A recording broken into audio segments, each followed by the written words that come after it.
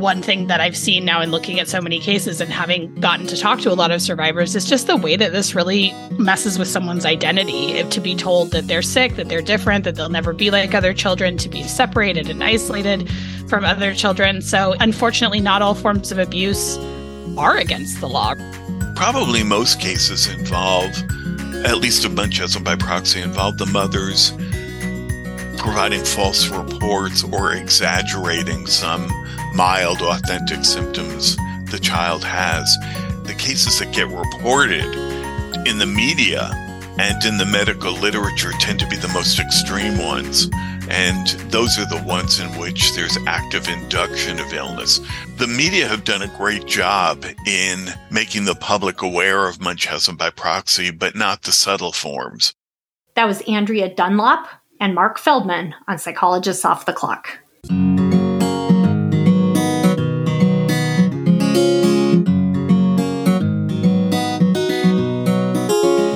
We are three clinical psychologists here to bring you cutting-edge and science-based ideas from psychology to help you flourish in your relationships, work, and health. I'm Dr. Debbie Sorensen, practicing in Mile High, Denver, Colorado, author of Act Daily Journal, the Act Daily Card Deck, and the upcoming book, Act for Burnout.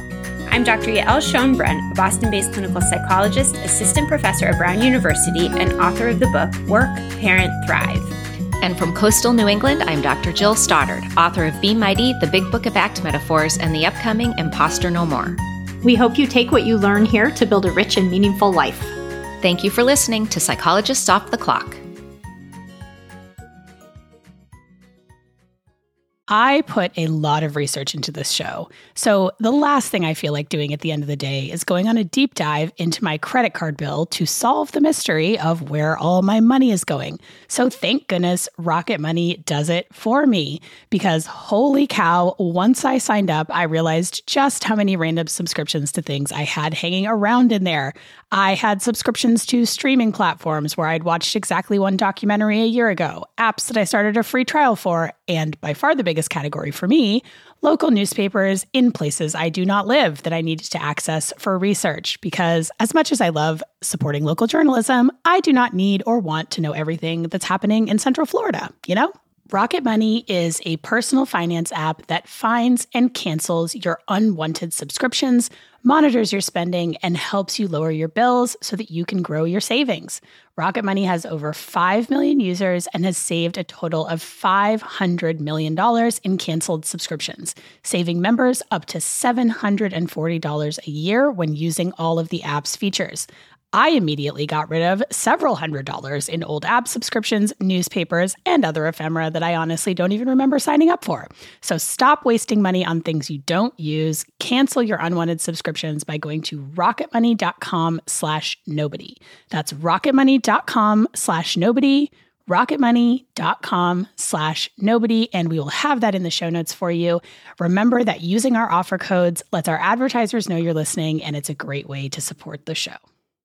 This episode is supported by FX's Clipped, the scandalous story of the 2014 Clippers owner's racist remarks captured on tape and heard around the world.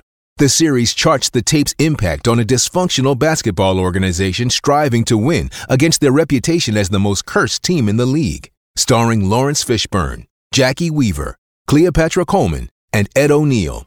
FX's Clipped, streaming June 4th, only on Hulu.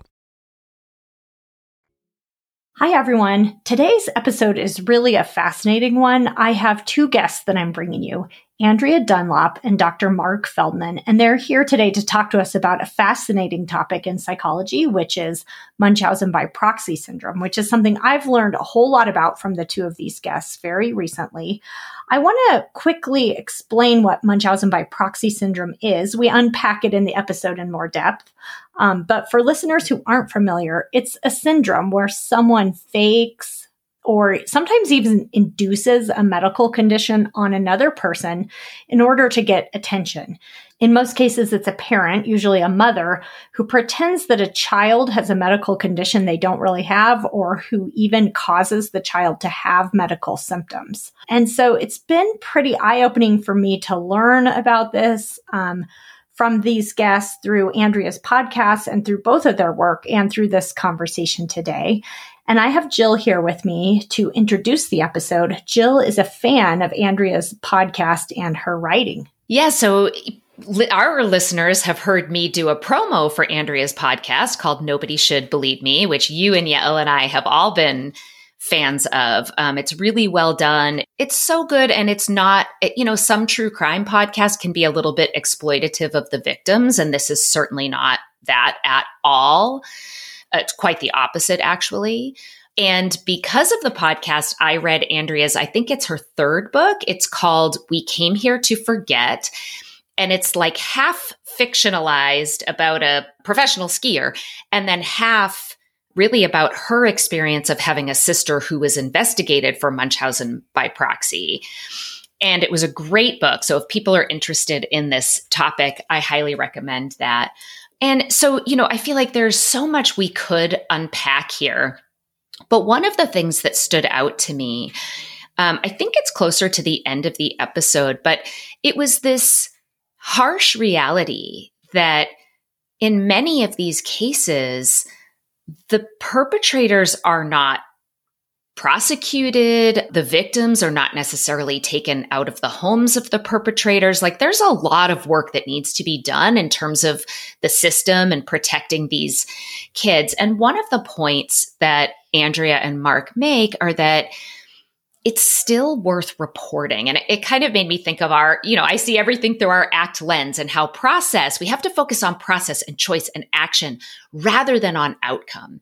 And that if you suspect that this is going on somewhere in your orbit and you bring those suspicions to doctors, to CPS, to authorities, it may never go anywhere, but it's still really worth doing because it starts a paper trail. And, the more instances there are of reports, the higher the likelihood that something will happen. And it also may slow that perpetrator down. So it may protect the kid more than we expect it to. Yeah, that makes me think about how we as psychologists are mandated reporters, and certainly some other professions are as well. And so we have to report suspicions of any kind of child abuse or child maltreatment. But there are these kind of gray areas. Often you'll consult, like, should I or shouldn't I report? And, when in doubt, it's better to report, but it can be really hard and scary too. And sometimes there is that question mark. And I kind of feel that way too, that there can be, it's like, well, I don't really know for sure, or this seems like it's unclear to me. And it's better because what if this is an ongoing pattern of behavior? You really need to think about the safety of the child and the well-being of the child. I know it can be super complicated, so hard.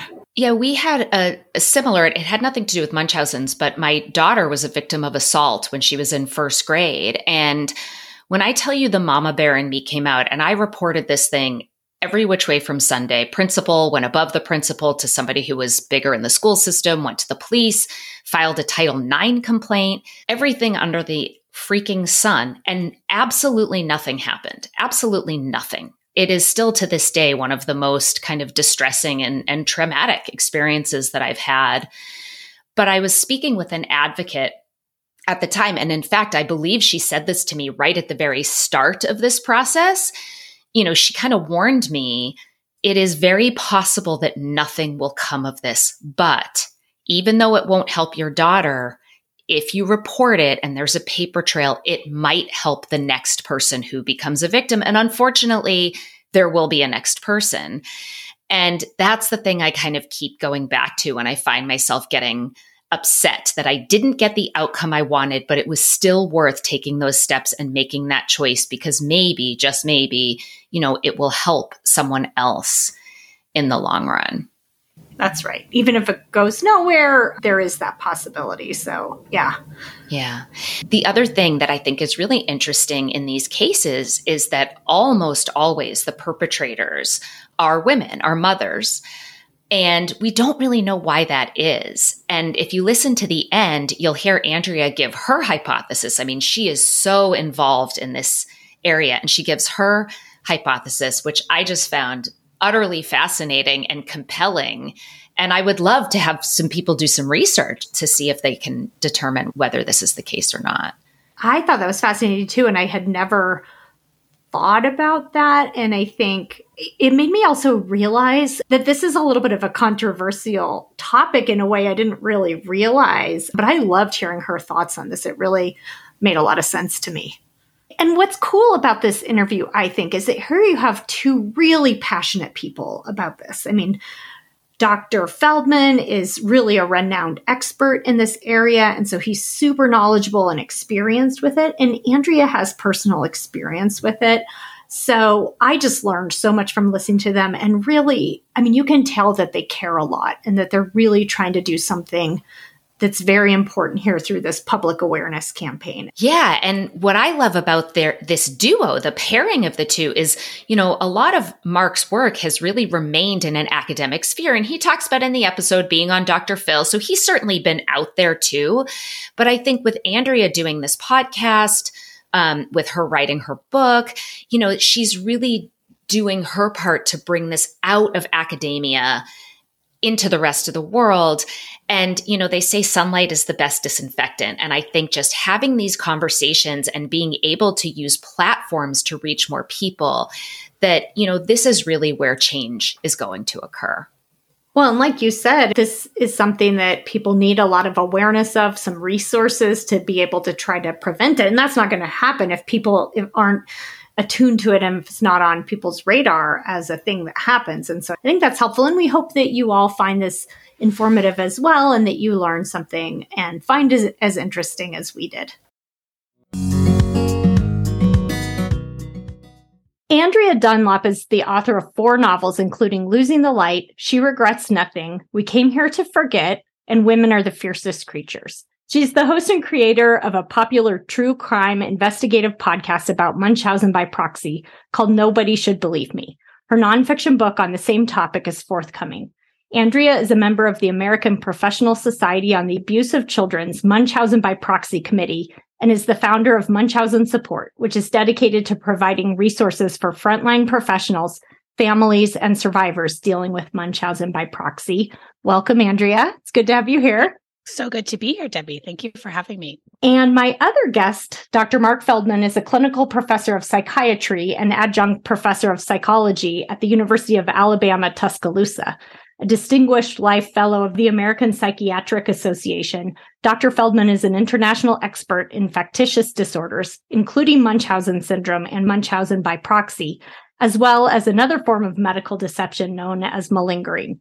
He is the author of 5 books, including Dying to be Ill, True Stories of Medical Deception, more than 100 peer-reviewed articles, and has appeared as an expert in dozens of television programs, print media, and documentaries throughout the world. Welcome, Marc. It's good to have you here, too. Thank you for the invitation. Well, you're really the perfect pair to be talking about our topic today, which is Munchausen by proxy and medical child abuse. And the reason you're such a great team is because you both have so much expertise. Dr. Feldman, you have the clinical and research expertise on this syndrome. And Andrea, you have a personal connection with it, which you turned into your books and your amazing podcast, which if you're interested in what we talk about today, you have to listen to. Nobody Should Believe Me. I'm just here to tell you it's fascinating. But I was wondering if you could both tell the listeners, maybe starting with you, Andrea, just a little bit about what happened in your personal history that led you into this particular topic and that's kind of behind your interest in this area. Yeah, thank you. So as you mentioned, I have a personal connection to this. My older sister has been investigated for medical child abuse twice. She has not been charged with a crime. I talked a little bit about how we got to become estranged around the first investigation, which happened 12 years ago now. And in the second season of the podcast, I actually get into the second investigation, which was having to do with her younger child and kind of unpack some of the things that happened there and some of the information I've been able to get a hold of. But nonetheless, that situation was very devastating for my family. My parents and I became estranged from my sister and her children over it. And so that really was the first time that I had ever heard of Munchausen by proxy, except for maybe a couple of passing cultural mentions in movies. There's a character in The Sixth Sense, like that kind of thing. But it really was very much not on my radar before it came into my life in that really big way. And when I was going through this, I really didn't know anything about it. I didn't have anyone to talk to. And I really felt like we were the only family in the entire world that had ever been through this. And Marc Feldman's work was the first thing I ever found on this. And so I already had, by the time we ever talked on the phone for the first time, a long-standing attachment to Marc and his work, because it was the first thing that helped me kind of make sense of what I felt I was seeing in my family. And that really kind of started me off on this journey. I ended up writing my third book, was part of the, like, sort of half the book is complete fiction. And then the other half is very strongly based on my family. And so that was around the time that I was becoming a mom myself. I started that book when I was pregnant with my older daughter, Fiona. And that came out about 5 years ago. I thought that was going to be the only project I ever did on this topic, and that was going to be my catharsis, and I was going to get it out there. It was very important to me to be able to talk in the media about the fact that this was based on a personal experience, because I wanted people to understand that if they did have that happening in their life, that they weren't the only one, because that is, I think, one of the powerful things that storytelling and fiction can do, is to make you feel less alone in your experiences. And so that was the reason behind sharing it. And just because I hoped that it would bring some awareness and attention to it. As I said, it was so isolating to go through. The professionals didn't know what to do. We didn't know what to do. We didn't have anyone to talk to. It was really hard. And so along that journey of talking to media folks, a reporter introduced me to Dr. Marc Feldman, and we became fast friends. And that sort of started me off on all of the rest of this, which was meeting the committee and becoming a part of that committee, meeting my collaborator, Detective Mike Weber, who has worked with me on the podcast and also is my co-writer on the book that we mentioned, and getting this 501c3 up and running. So yeah, it's been a really interesting 5 years. I never would have expected this to play such a huge role in my life, but it's been by and large a really good thing and a really healing thing for me to find some ways that I can hopefully help other people, which is, a good sort of antidote to having been through something like this. And on the podcast, we often talk about people turning a struggle into something meaningful, some sort of meaningful action, values-based action. And I really feel like that must have been such a painful experience. And you've turned it into truly a public service, trying to help people understand it, give support to people whose lives have been upended by this situation, and to make them feel less alone. So I appreciate that you're doing that work, and part of my mission for today, having you on, partly is just that it's really a fascinating thing that I didn't know much about before I listened to your podcast, but also I think that people need to know more about this so that they can know what to look for. So I appreciate that. Yeah, I would have to add that Andrea has done more in those 5 years than I think I've accomplished in the last 34. I helped put it on people's radar, but her energy and the work product that has come out and the inspiration she's been to all of us in the American Professional Society on the Abuse of Children has been amazing. So I don't say thank you enough to her, but thank you very much, Andrea. Oh, Marc, you're going to make me cry right at the top of the interview. I wasn't expecting to get tears until at least halfway through. Thank you so much. That obviously means the world to me. I'm such an admirer of yours, and you've been such a great mentor to me. I didn't know that there was necessarily, I'm not a clinician, I'm not a doctor. I'm not a psychiatrist or psychologist. And it wasn't immediately clear to me how I could be helpful. It's been a really wonderful thing. And I cannot tell you how much that means to me to hear you say that. So thank you. Sure thing. Thank you.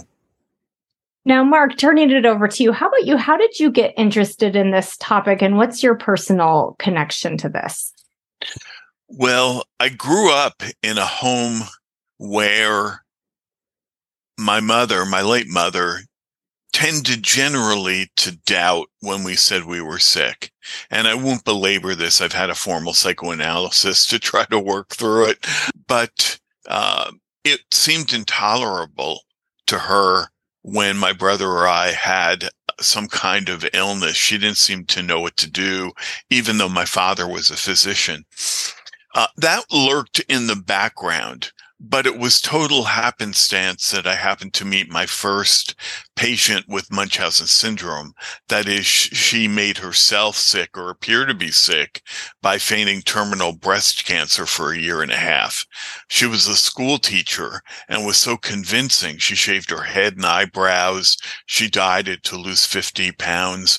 She even joined this breast cancer support group where she was always telling the other women they weren't dealing assertively enough with their doctors and others.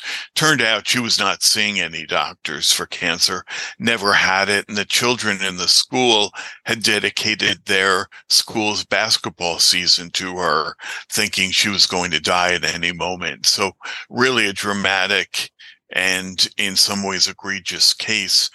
I was assigned randomly to see this patient when it all exploded, as it often does. That is, the group leaders did a routine review of her medical records and found she didn't have any. She hadn't seen any of the doctors whom she claimed were treating her. So I was the youngest member of the Duke University Medical Center staff in psychiatry, and therefore got what were viewed as the least desirable patients, and nobody knew what to do with her and were scared of the situation. It ended up that she did really well with treatment. She was able to turn her back decisively on lying, not only about illness, but on any lies. And I was so gratified by that I wrote up her report for a medical journal, and that led to my first book deal. When I was researching that book, I kept coming across this thing called Munchausen by proxy, and I had no idea what it was. I was a thoroughly trained psychiatrist and had never heard the term factitious or Munchausen in all of my training. So I became keenly interested in it, researched everything I could read about it, and have studied it for the last 34 years, being fascinated by it the whole time. Wow, that one clinical coincidence that you ended up with this particular patient really shaped your entire career and led you down this path. Now, I think some people would have viewed her as, some people have said it as a bullet to be dodged, or a tar baby is another term some people have used with me. That is, you'll never get unstuck from one of these patients once you treat them or try to treat them.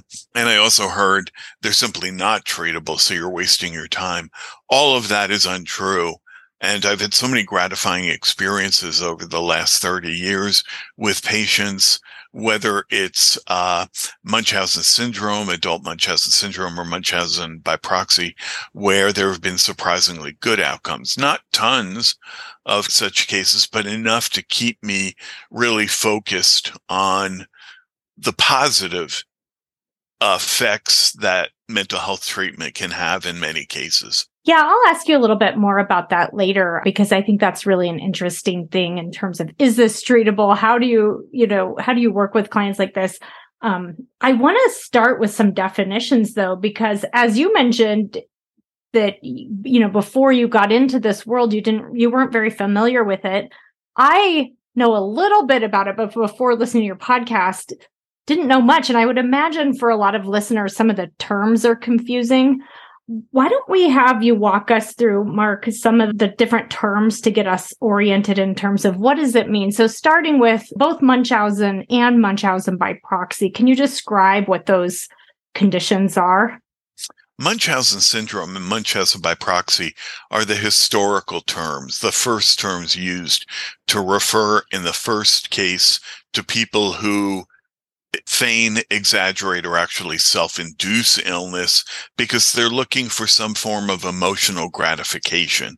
That is, they're not after disability monies or opioid medications, at least not mostly. They're after sympathy, care, attention, concern, things they feel unable to get in their lives otherwise. Munchausen by proxy was named in 1977 by a British physician who found that one of the mothers of his patients had adulterated a urine specimen. So it appeared that the child was very sick, but he detected that the blood in the urine specimen, in fact, came from the mother, not the child. He was very astute, and he wrote up a publication called Munchausen Syndrome by Proxy, The Hinterland of Child Abuse, which is a classic article. So it refers to caretakers, almost always the child's mother, who feign, exaggerate, or induce illness in their child, again, because they gain some sort of emotional satisfaction as a result. Some of them get gifts and money as well, but the primary goal is intangible. Okay, so the by proxy part means when it's done to another person, usually a child, and usually a mother to a child. Then what is factitious disorder? What does that mean? Factitious disorder is the American Psychiatric Association's formal term for what I've just described. So what we used to call Munchausen syndrome, we now call, at least in official circles, factitious disorder imposed on self. We call Munchausen by proxy factitious disorder imposed on another. Those terms have never really caught on, even though they're the official ones. They're kind of long and clunky, and it's not really apparent what they mean. So there are probably 10 to 15 other terms that have been proposed. For example, in Europe, they use the term fabricated or induced illness in a child, which has the advantage of talking about behavior and what really happens, and it puts focus on the child, who is, after all, a victim, often the victim. So that has a lot to recommend it. There are a slew, like medical child abuse is one I use in my latest book, because that also focuses on the victim, the child, but it does tend to overlook the fact that children can be made to appear to have psychological, emotional ailments rather than medical ones.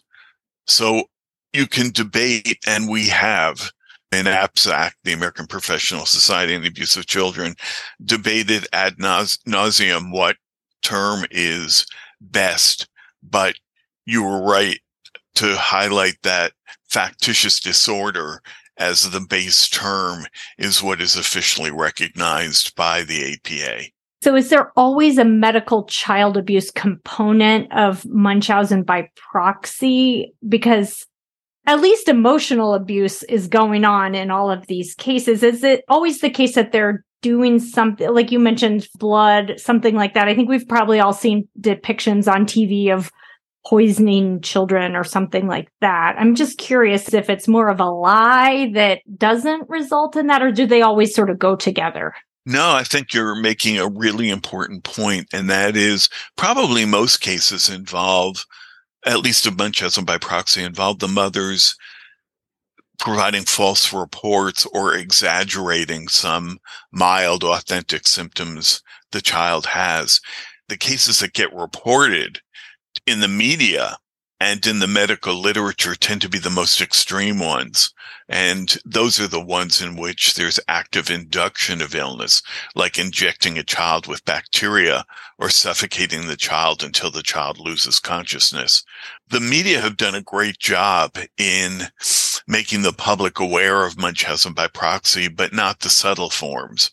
The ones they feature, not surprisingly, are like the Gypsy Rose Blanchard case, where Gypsy Rose, a victim of Munchausen by proxy, arranged to have her mother killed by her boyfriend. That was the basis of a 6-episode series on Hulu called The Act. And that captures the public's imagination, but it also tends to make them think that all cases must be that extreme. I see. So there's different variations of it. Yeah. And it's interesting that, and Marc has written about the sort of how this takes a form as educational abuse too. So people saying their children have learning disorders that they don't have. We see a lot of fake autism spectrum disorder diagnosis, ADHD diagnosis, that kind of thing. And like, in fact, the twins that we talked to in the first season, theirs was all around a fake diagnosis of fetal alcohol syndrome. And so they were being taken to, mental health professionals. And that would be very hard. I know because from working really closely with Mike Weber, those things would be next to impossible to fit into any definition of a crime. It's hard enough to fit the stuff that can possibly be deadly into sort of criminal law. But it's very important, as Marc's kind of getting at, to recognize that those things are abuse also, because one thing that I've seen now in looking at so many cases and having gotten to talk to a lot of survivors is just the way that this really messes with someone's identity. To be told that they're sick, that they're different, that they'll never be like other children, to be separated and isolated from other children. So unfortunately, not all forms of abuse are against the law, right? If you're talking about emotional abuse, I mean, that's not something you could ever take someone to court over. So I think those distinctions are really interesting too. And there is like a spectrum of behavior. And I'm very fascinated, Marc, if you have any ideas about like what sort of makes someone stop at a certain point versus what makes someone escalate, because that's something I've definitely wondered about. Not to redirect the conversation, Debbie, but I just, as we were thinking about that, that's been something that's been very much on my mind, because you see like, these serious cases, which is mostly what we talk about on the podcast, and the information that I've found about my own sister's case indicates some pretty serious things. And with those, for me, looking at those, it's hard to imagine someone really being able to come back from some of these behaviors. Like, we talked about in the Hope Ybarra case, where she bled her daughter, where she poisoned her daughter, people that intentionally starve their children over a long-term period. It's very hard for me to imagine that person having anything like a normal level of empathy. But then there are these other, there's this whole other sort of spectrum of the behaviors where I wonder if those people are sort of more treatable, and what makes some people confine their behaviors and what makes these other ones escalate. I think when there is active induction of illness, we really have to look at the criminal justice system. Maybe therapy can be offered while the person is in prison, though prisons aren't known for rehabilitation per se, but the prognosis is, in a word, terrible when there's been active induction. I rarely recommend reunification of children with abusive parents, but there was one case where I did do so, where the mother's deceptive behaviors were focused on providing false reports of seizures and liver problems. But she never actually did anything to the child. And in fact, that was part of the discovery. She's claiming seizures.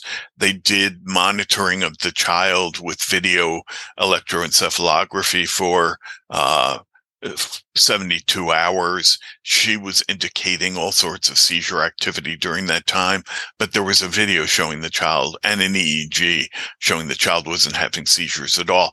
And in that case, you have to ask, is she misunderstanding normal behaviors as being indications of serious problems?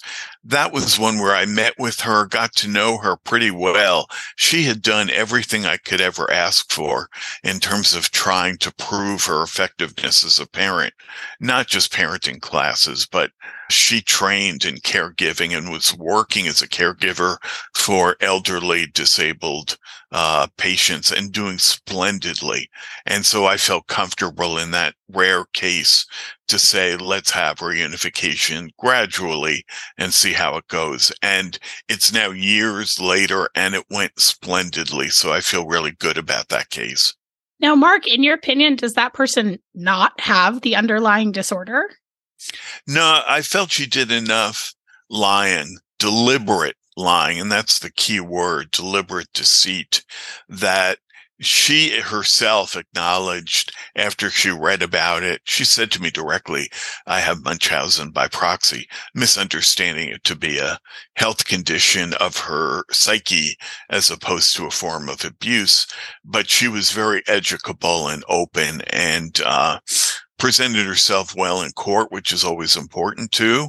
And again, the outcome has been one that's been really gratifying for me. Well, that leads to a question I was going to ask. So it's a good segue because, I think this concept of, is it a delusion? Do they know they're lying? Do they have to be lying directly, or do they believe in it? Could you unpack that a little bit as well? Either one of you, whoever wants to answer that, because I think before I listened to the podcast, I didn't have a sense of do people actually believe that this is happening, or is this a deliberate lie? What are your thoughts on that? Well, I did present a case that sort of crosses the line there. There was some authentic belief, but then also some active lying. I think the term medical child abuse recognizes the full range of problem behaviors that may lead to the child's being perceived as sick. Munchausen by proxy involves, and factitious disorder imposed on another, if you want to use that term, has at its base deliberate deceit. So these are not mothers who are simply mistaken or who are delusional and think that maybe an evil demon has possessed the child. They know that they have lied. Often you can see considerable planning to deceive other people. And so that's a cardinal difference, and I'm glad you pointed it out. Yeah, and just to piggyback off that, because I'm tasked with explaining this for the most part to people that don't have an clinical background, right? And so I have to try and make it as straightforward as possible, or I will just absolutely lose people, right? I'm always aware of kind of attention spans of the public and et cetera. So, for my purposes, we've had a couple, Marc's been on the show. Obviously, Mary Sanders, another colleague of ours, B. Yorker, is going to be on the second season. And we talked to all of them about this, right? Are there cases where, for instance, someone is suspected of this abuse and then it turns out not to be that? Or what's a case of something where it looked like Munchausen by proxy, but then didn't turn out to be, right? Because this case of the specter about, quote, false accusations has been very blown up in the media, and that's kind of a whole other conversation. But I wondered, how common is that sort of phenomenon? And so they've all talked about this range of behavior. And the term that I like to use that I got from the peer-reviewed literature, but is over-medicalization, right? I think that's kind of a helpful term, because to me, that intent is so different if you are having some kind of psychotic episode, if you are really, really, really anxious and you're over-medicalizing your kids too much because of that, you're taking the doctor, you're literally having overreactions to normal childhood things. I mean, that's something that we probably have all seen someone go through if we haven't been through it ourselves, and it's pretty understandable. I have really little kids, so this is very immediate for me. I have a 1-year-old and a 4.5-year-old, and I remember what having my very first new baby is like. Then you are should you take him to the doctor? You call the hurt, you're watching their fever, all those kind of things. That's pretty relatable. And so someone you could see if they had some existing anxiety problems could really go too far with that and be negatively impacting their kid. But I think in terms of intent, it's very different than what I see as people who are perpetrating the crime of medical child abuse, which is that really intentional, there's planning, they're looking up symptoms, they're telling one doctor one set of symptoms. And then when the doctor says, well, it can't be this thing because they're missing X, Y, and Z, they go to the next doctor and tell them they're doing X, Y, and Z. It's you can look through the medical record review and see this deliberate pattern of deception. So it's not someone getting their facts wrong or misunderstanding what's happening or feeling too anxious. You can see the sort of pattern of deliberate behavior. And I should also add, just for I think it's important for the public's understanding, there's such a high comorbidity of these cluster B personality disorders with this behavior, like narcissistic personality disorder and borderline personality, histrionic, that usually I'll say this, every perpetrator I've ever read about and seen and looked at a case, especially, the ones that are coming from Detective Mike Weber, which are the ones that have ended up in the criminal justice system, you see a ton of other deceptive behavior going on, right? So they're lying at work.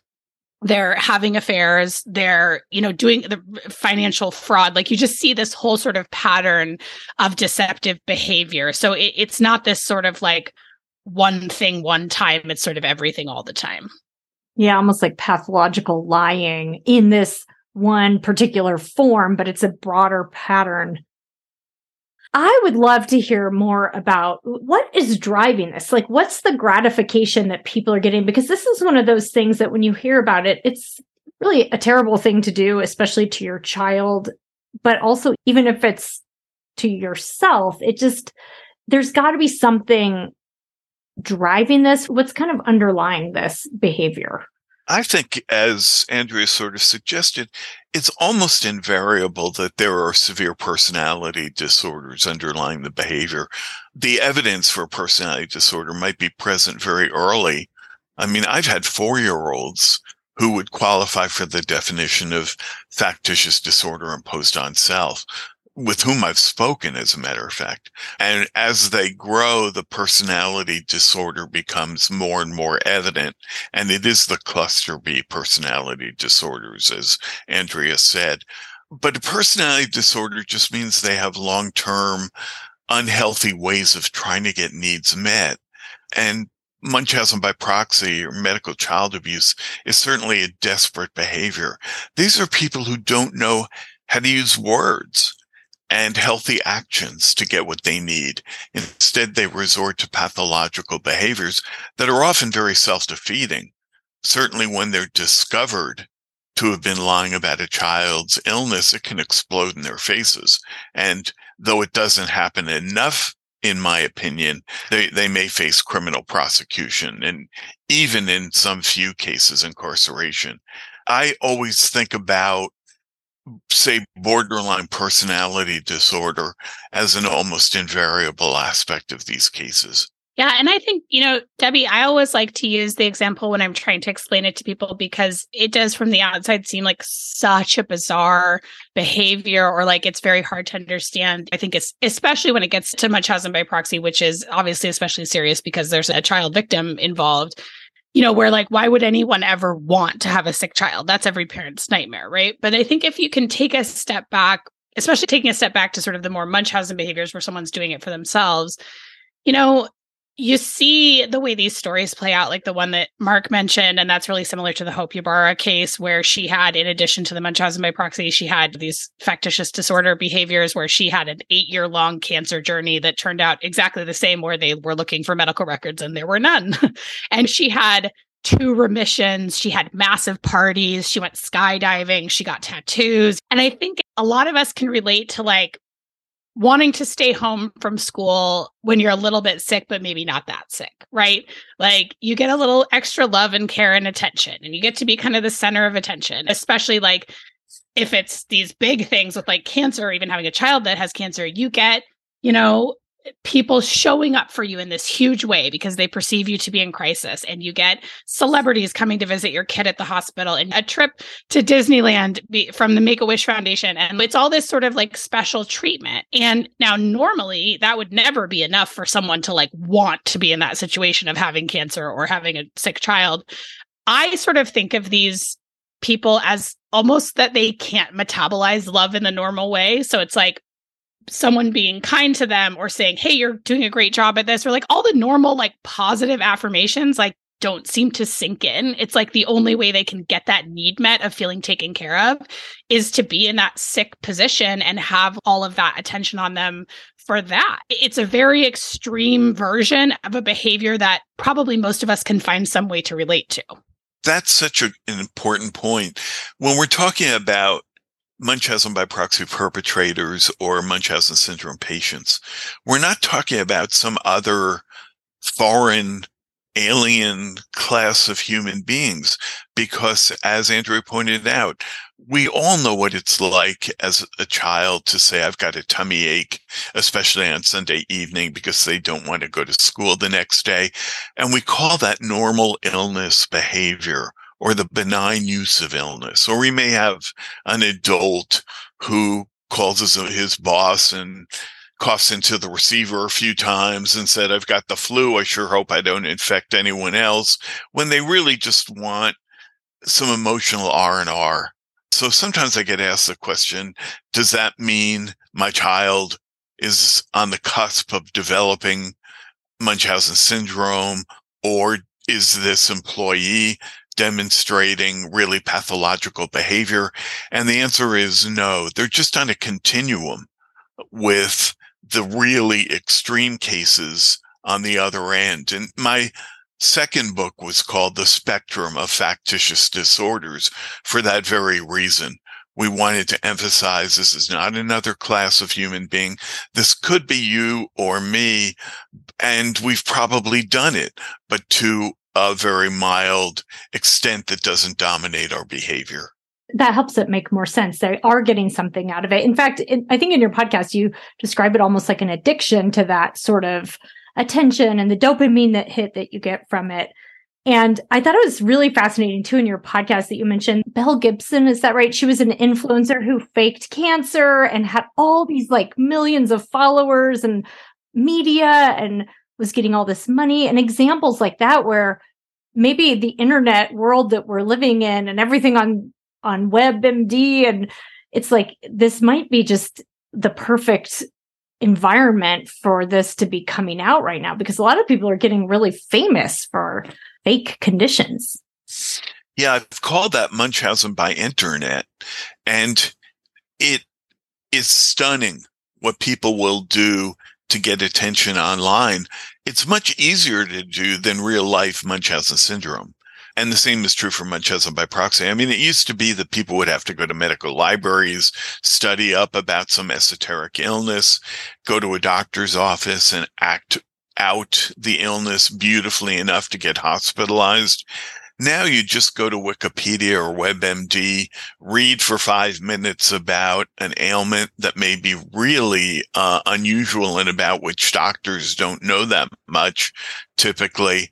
And you can go online, click to a support group that exists specifically to offer support, not to question what they're told. And it's very gratifying. If they're discovered, they simply sign out of that group and go elsewhere online and do the same thing. And this can occur with Munchausen by proxy, which has the kind of clunky name of Munchausen by internet by proxy. That's led actually to the recognition by the American Psychiatric Association in the latest iteration of the Psychiatrist's Bible, the DSM. And it says now for the first time that factitious disorder behaviors can occur in real life, online, or both. And that's a dramatic change for a very conservative organization to acknowledge the internet can actually facilitate this behavior, though it's also been a conduit for providing information, as we know, about factitious disorder, Munchausen syndrome, and Munchausen by proxy, especially if you check out Andrea's work. Yeah, and I think people are always shocked about actually how easy it is to pull this off in this era, because as Marc said, anybody can go to WebMD. And if you think about what appointments with a doctor are like, or appointments with a pediatrician, if you're a parent, you're spending 10 minutes talking to that provider, and the vast majority of stuff that you're going to be talking to any doctor about, unless it's a broken bone or something that you need a blood test for, is just going to be based off of symptoms. And so that's either coming from you if you're doing this behavior to yourself, or it's coming from the parent if you're doing this behavior to the child. And so it's really not hard to pull this off because of how complicated the system is. And I think sometimes the finger gets pointed wrongly at doctors for saying, like, well, why would doctors do these unnecessary surgeries? Well, they're doing it in good faith because they're being told that this child's having symptoms that are not resolving with these other interventions. And so you see these escalations, when we see in almost every case that I've read about, where, again, I'm talking about cases that get to the level of being escalated to CPS and sometimes law enforcement. A lot of these cases involve feeding tubes. And so you see these escalations, right? So they bring the child in, they have, quote, failure to thrive. They're not gaining weight as they should. And so they try one intervention, the feeding tube that goes in the nose. And then the parent says they're still not gaining weight. And so they try another intervention, the G tube that goes in the stomach. And then if the parent says they're still not gaining weight, then they move on to TPN, intravenous nutrition. And it's like that doctor has no way of knowing. And of course, there are children that legitimately have these issues, right? And do follow that path. And it's not abusive. The parent is doing everything the doctor's telling them to, and it's not. But the doctor has no way of knowing in the course of those appointments if the parent is lying to them and they're just not giving the child the formula, or they're just not feeding the child. And that's why they're saying. So the difference between a side effect and a symptom is not going to be clear in the course of a doctor's appointment. And it puts doctors in a horrible position. No doctor gets into pediatrics because they want to be used as a tool to abuse a child. Many parts of this are under research, but I think that the trauma that this can cause to doctors, especially those that go on to get excoriated in the media for, turning someone in, which happens, unfortunately, way too much. It can be really, really horrific for them as well. Hey, it's Kaylee Cuoco for Priceline. Ready to go to your happy place for a happy price? Well, why didn't you say so? Just download the Priceline app right now and save up to 60% on hotels. So whether it's Cousin Kevin's Kazoo Concert in Kansas City, go Kevin, or Becky's Bachelorette Bash in Bermuda, you never have to miss a trip ever again. So download the Priceline app today. Your savings are waiting. Go to your happy place for a happy price. Go to your happy price, Priceline.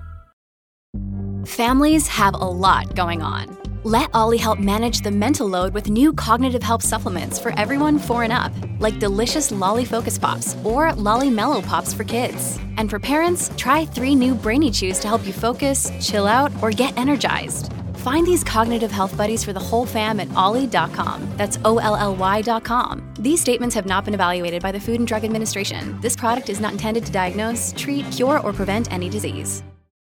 This episode is made possible by PwC. It's getting hot out here.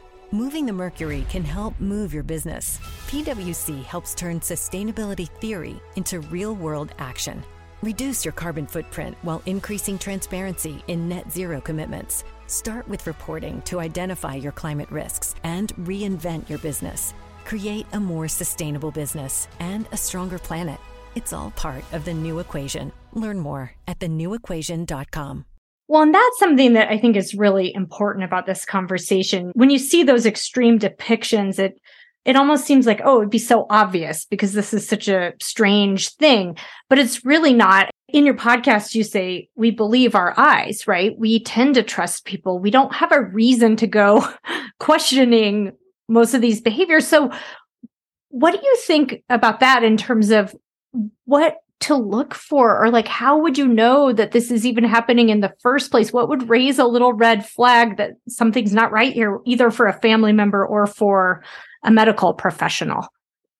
I think, that the reason that we always have that soundbite in the podcast and why people have such a hard time wrapping their heads around it, because these women, and I say women again, because most of the perpetrators that we know about are moms of children. They often seem, for lack of a better word, totally normal, warm, loving, mom next door. Like there's nothing that just like sitting in a room with them would like raise alarm bells, right? And often, in fact, like kind of analogous to that story Marc told about like this, they get really involved in the community, with like Hope Ybarra. She was on the parents council at Cook's Children's. She was, raising money for cystic fibrosis, which she said her daughter had, and she didn't. So they look like part of it, I think, is getting off on like looking really heroic. So not just getting the attention and sympathy, but also being like, oh my gosh, what a brave mom, what a strong mom, what a fighter, et cetera, et cetera.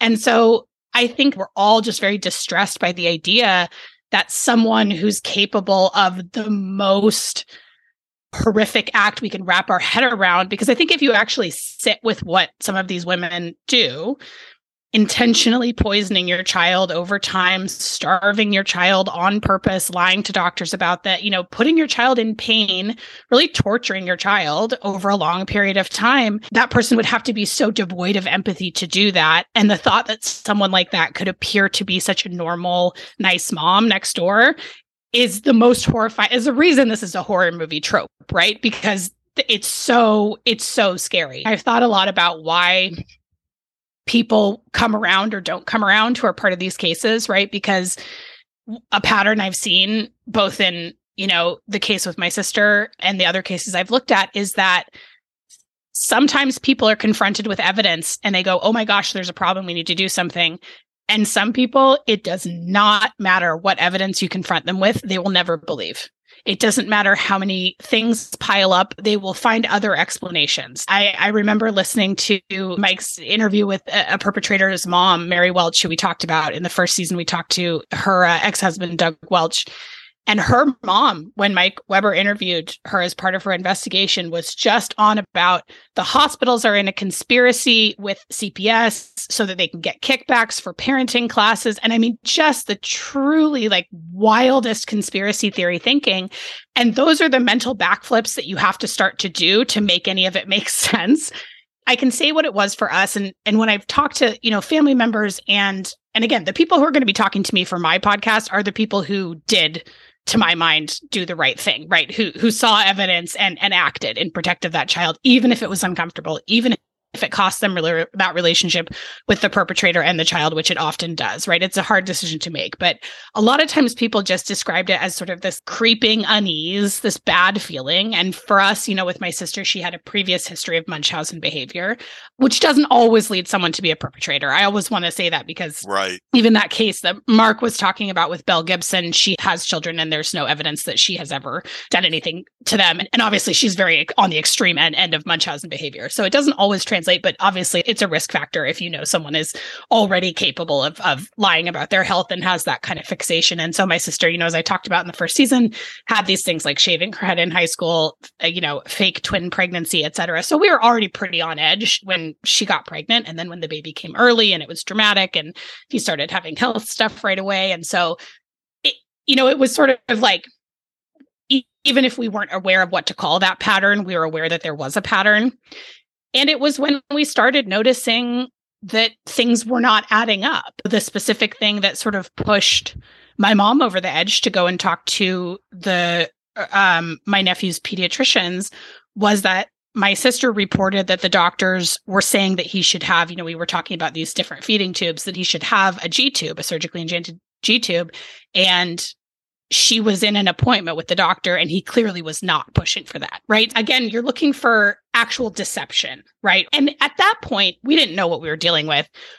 We were sort of putting it more in that hypochondria category, right? Where we were like, oh, she's just, she's misinterpreting this or she's worried or, these kind of things. And so, my mom reported to the doctors and then they took it up the chain to CPS and the whole thing blew up and it was really, upsetting, but we felt there was a problem. So we stuck to that. I think a lot of it is education because once you see these patterns, you just cannot unsee them. Now it's like, every case I see looks the same. They have so many commonalities. And it's not to say, perpetrators can use anything, right? Like sometimes people ask me, well, could this look like this or could this look like that? It could look like anything that's not like they wouldn't use a broken bone, right? Because you can see that on an x-ray, but anything else is like, you can see perpetrators use anything. So, it's education. It's if people know what they're looking for and just that feeling over a period of time that parent is not being truthful about their child's health and what you are seeing with your own eyes with the child does not match up. Lots of cases like the Duke Welch case that we talked about,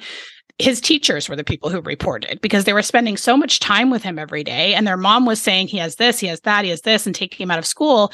And then they were seeing that this was like a perfectly healthy little boy that was running around. And so I think if you are seeing that pattern of it just not matching up, then I think it's really important to report. And I think a big misconception that we deal with, and I know Mike deals with, is that even doctors, but especially other folks, feel like they have to present some hard evidence to report. No, if you are worried about this, you should report it to CPS and law enforcement, hope that one of them does something about it. And it's their job to do the investigation. But doctors, teachers, anybody who works with kids in, I think, all states in the country are mandated reporters. Yes. So if you have a suspicion that a child is being harmed, you have to report it and let the other people who are in charge of investigating it do their jobs from there. I think there's just a huge misconception about that, right? That's even a misconception among the CPS workers themselves. There's no guarantee that even when you present a beautifully organized list of the deceptions, that a CPS worker will have heard of medical child abuse or even the related symptoms, and some of them may not take any action.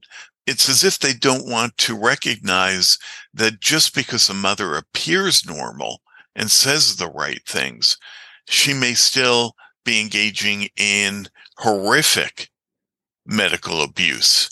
They have one visit sometimes with the mom and child. The mom does all the talking and any medical equipment is squirreled away into a closet. And they come across as convincing on a brief evaluation. That said, you need to make the report. It is a requirement in all 50 states. And in some states, the average citizen is a mandated reporter. That is, everybody who sees abuse or is concerned that abuse is occurring is required legally to report that to Child Protective Services and the police or the police, which is a step that seems so dramatic to many people that they hesitate to do that. But as Mike Weber has pointed out to us and educated me about, these are criminal acts by definition in almost every case. And police involvement makes sense, and they can do things, say, to preserve online false posts about the child and really memorialize those and keep the chain of custody so that it's admissible in the court system. And that alone can be really convincing to judges if they're willing to open their eyes and take a look. I think that this idea of making a report can seem daunting to people, and it is a crime and it is child abuse. And so it's necessary to do that. I guess maybe a piece of education around that as a mandated reporter myself is that, you can make an anonymous report. You don't have to have even evidence or anything like that. All you have to do is call and report it, and then they take it from there. And so maybe if anyone knows anyone where some of these kinds of red flags are showing up, or if you are a therapist or a healthcare professional or a teacher or someone who works with kids and has a suspicion that, it's the right thing to do, and it sounds daunting, but you can do it. And complete lists of the risk factors appear on a number of websites, including my own, which is Munchausen.com, and on Munchausen support, oneword.com. It exists on other places. I appeared on the Dr. Phil show to talk about this kind of scenario, and he was kind enough to have his staff post the known risk factors or warning signs or red flags of Munchausen by proxy on his website. So if you look, you can find them, and they have stood the test of time. Many of them are research-based, but others were developed over 30 years of dealing with these cases almost every day. So they tend to cull a lot of information into bullets, especially on MunchausenSupport.com. And on that website, virtually anyone who might come in contact with a case has information there that they can use that will educate them in a really quick way, but also pretty definitive way because it's been vetted by experts. Yeah, thank you for mentioning that, Marc. I put together Munchausen support with guidance from Marc, and that was sort of my first job when I joined the committee, and it was just pulling together kind of all of the literature and the guidelines that he mentioned that the committee put together a few years ago, and just making that really accessible and easily understood. And I always like to emphasize to people, two things. So if it's something where it looks like it might be this behavior and it's not, that's going to become clear really fast once they sort of do an investigation, because the cases where it is that, it's never one report. There's always going to be like all of these other things that are uncovered in the course of investigation. That's why they do an investigation, right? It's unlikely to be just one person reporting is going to escalate things. And I also like to point out that, I think it can be, obviously, it's daunting. Nobody wants to report a friend or family member to CPS or the police, right? That's just emotionally a hard thing to do. But I think you have to remember who's really being harmed, and it's the child. And also that this abuse can be deadly. It is the most deadly form of child abuse. And that even if the system fails, which I'm sad to report most of the time I feel that it does. I think most of us feel, on the committee that this is underreported and that most of the cases slip through the cracks. Even in those instances, I believe, Mike Weber believes, that it slows the abuse down. So you see some of these perpetrators escalating, and if there are more eyes on that child, if there are more people paying attention, if there's an investigation, maybe some family members close to that child wise up and they just act a little more protective, even if they're not willing to totally, metabolize the truth about what that person's doing. That can be the difference between a child surviving and a child dying. I mean, you had the Olivia Gant case, which was a 5-year-old whose mother just sort of starved her to death in plain sight. And I look at that case and I just think there's so many people that failed that child. And if people had intervened more, that child could easily still be with us. Maybe her mom wouldn't have been held accountable and gone to prison, but they can make the difference. So I really think like reporting is always the right thing to do. And it can be cumulative, right? Because a court's going to look differently at someone who it's their first time being reported to CPS versus it's their fifth time being reported to CPS. If it's one doctor reporting suspicions, that looks a lot different than 4 separate hospitals reporting suspicions. So even if nothing happens with that report, it's adding to this log. And, when Mike Weber is doing these investigations, they look at all of that, right? They're doing collateral interviews with friends and family members and teachers. They're doing the medical record review. So all of that stuff is going to come into play. That's such a good point, and one I hadn't really thought about before. The value of making a report, even if you think and are fairly sure nothing will happen in terms of CPS activity, or the mother won't wind up in court. So thank you for adding that. Yeah, that's really helpful. Just a couple of things I wanted to just really quickly check in about. One, I just want to talk about the fact that it's typically women. So is that true? Like, do you know the rates on that? Is it ever dads or men doing this, or is it pretty much universally women doing it? It seems like that's at least a vast majority of the cases. Yeah, I think research has been done looking into this, looking actually at case reports of 796 perpetrators, a huge undertaking.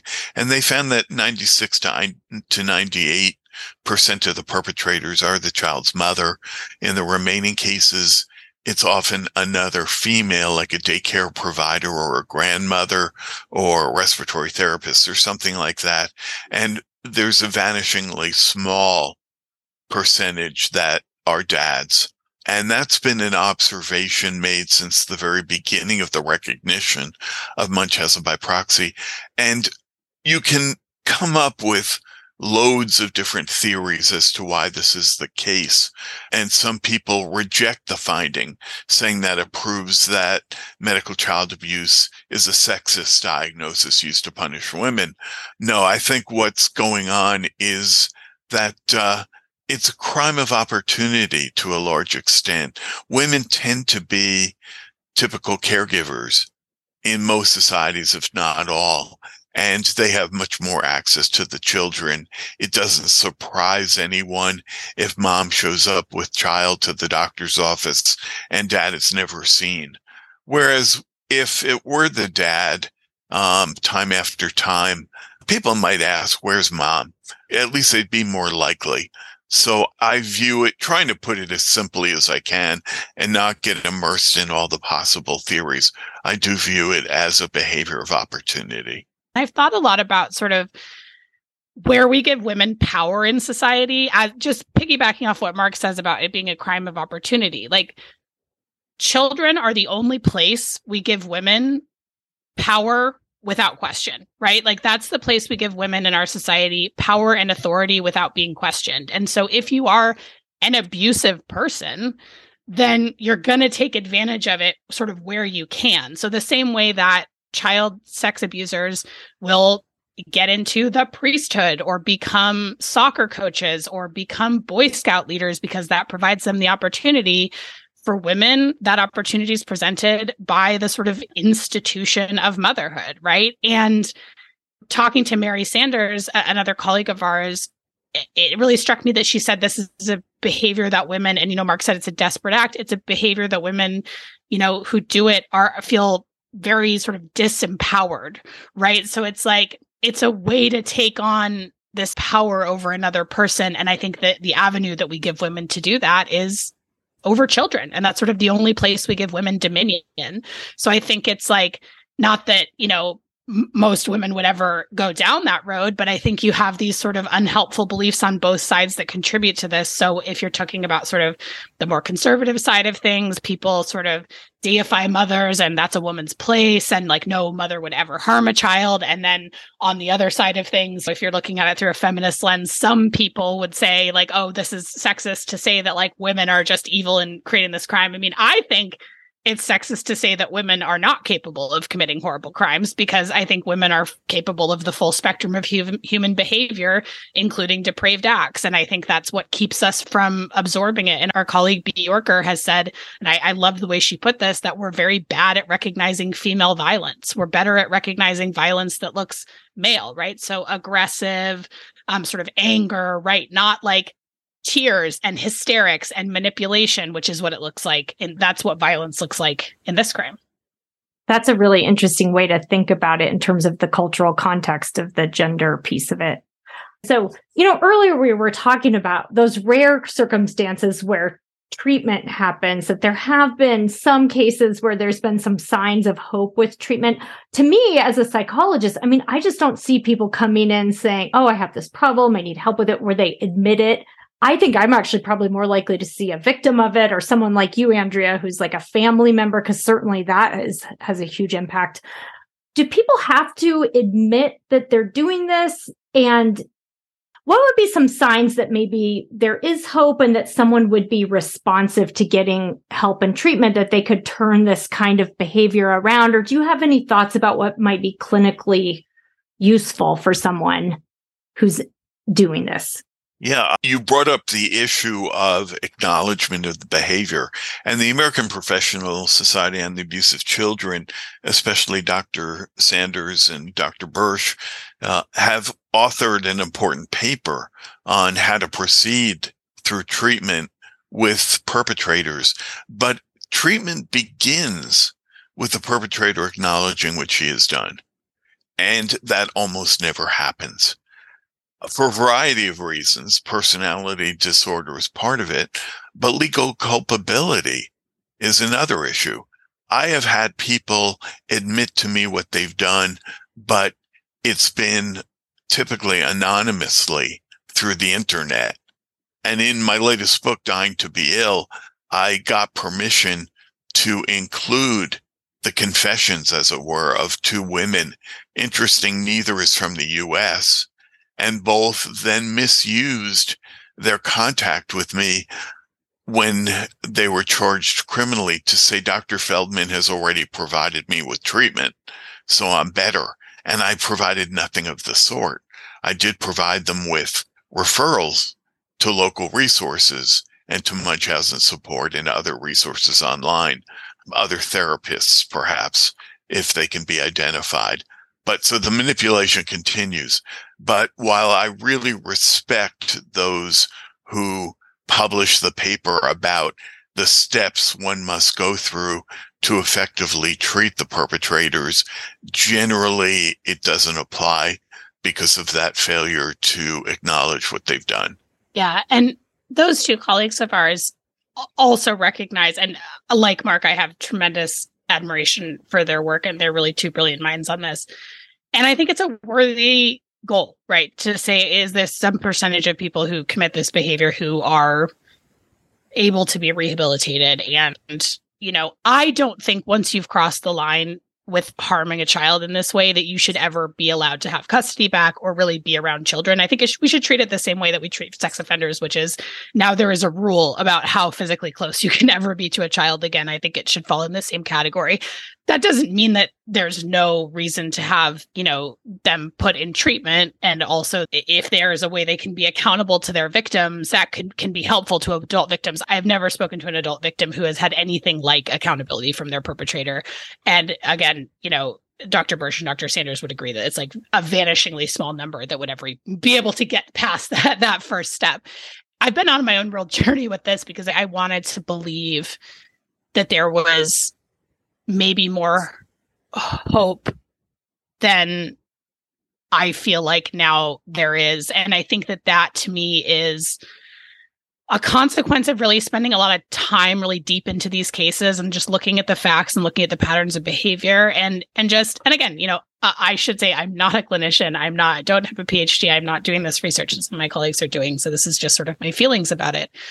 When you really picture what it would take to do these things, it's hard to me to think that person is capable of empathy and capable of healthy human relationships. Being a mom too myself, it's like you really have to go all the way kind of over the edge. And I just think that there's a line that you sort of cross and can't come back from. And again, with the caveat that I think that looking at treatment of perpetrators is a worthwhile goal, I would really like to see a lot more focus on treating survivors, because as you can imagine, most cases that I've heard about, certainly I think across the board, there hasn't been really much research on this, but most survivors are going to end up being raised by their perpetrator, right? If they get separated for a short time, they're given back. Very few are going to be permanently separated from their abuser. And so you're talking to people that have had an assault on their physical person, their emotional and psychological well-being from the moment they were born, and even in some ways before birth, because a lot of these, we believe that there are a certain number of these offenders that induce premature births, which is something that someone confessed to Marc, and that was part of what ended up in his book, Dying to Be Ill. And so this is a very they're told they're sick, they're told they're going to die young, they're told they're different from their peers. I mean, it's just such an assault on someone's identity. And with that said, I've met some incredible survivors who are so resilient, but they've really had to find their way through and explain it to the people who are trying to care for them. And people often treat them with a really unwarranted level of mistrust, right? Because they then perceive that they are going to lie about their health. And often they're very confused about their health because they were always told they were sick. So they don't know what sick feels like, or they don't understand like those cues from their body. So they either will go to the doctor too much because they find that a comforting space, or they will avoid the doctor altogether, even when they really need to go. So there's just some really specific things that survivors need a lot of help with. And we're, we have these survivor support groups that we're running out of Munchausen support, and we're really learning a lot about survivors. And my colleagues B. Yorker and Joe Rumke are helping collect data on that. And I'm very hopeful about that. But I just think that is like, those are the people that most need the help. Those are people who were victimized as children and are the most deserving of our empathy. Not that perpetrators are not deserving of any empathy, but I feel like there is this tendency to get very fixated on the mental health of the mother as though it's something that can be fixed with therapy. There was like the result of the first investigation against my sister. It was a CPS investigation only.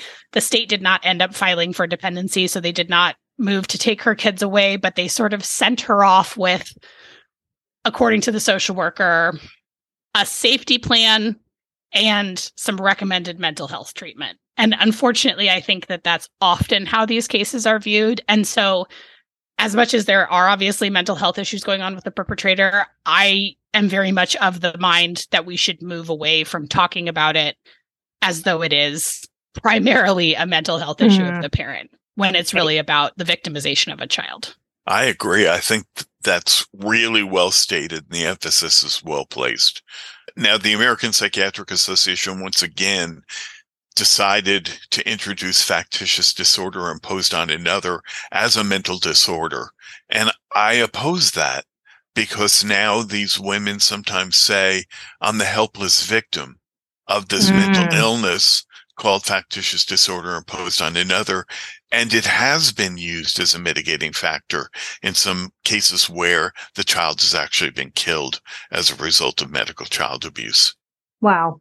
So that really kind of orients the whole conversation today, I think, in a really important way, which is more about really protecting kids, knowing what's going on here, protecting kids, doing everything we can to protect kids and giving them support. And so I think that's a really important distinction. I'm so glad you made it, because that's really what matters here ultimately. And that's why I appreciate the work that both of you are doing to educate people about this, to help us know what's going on here, what to look for.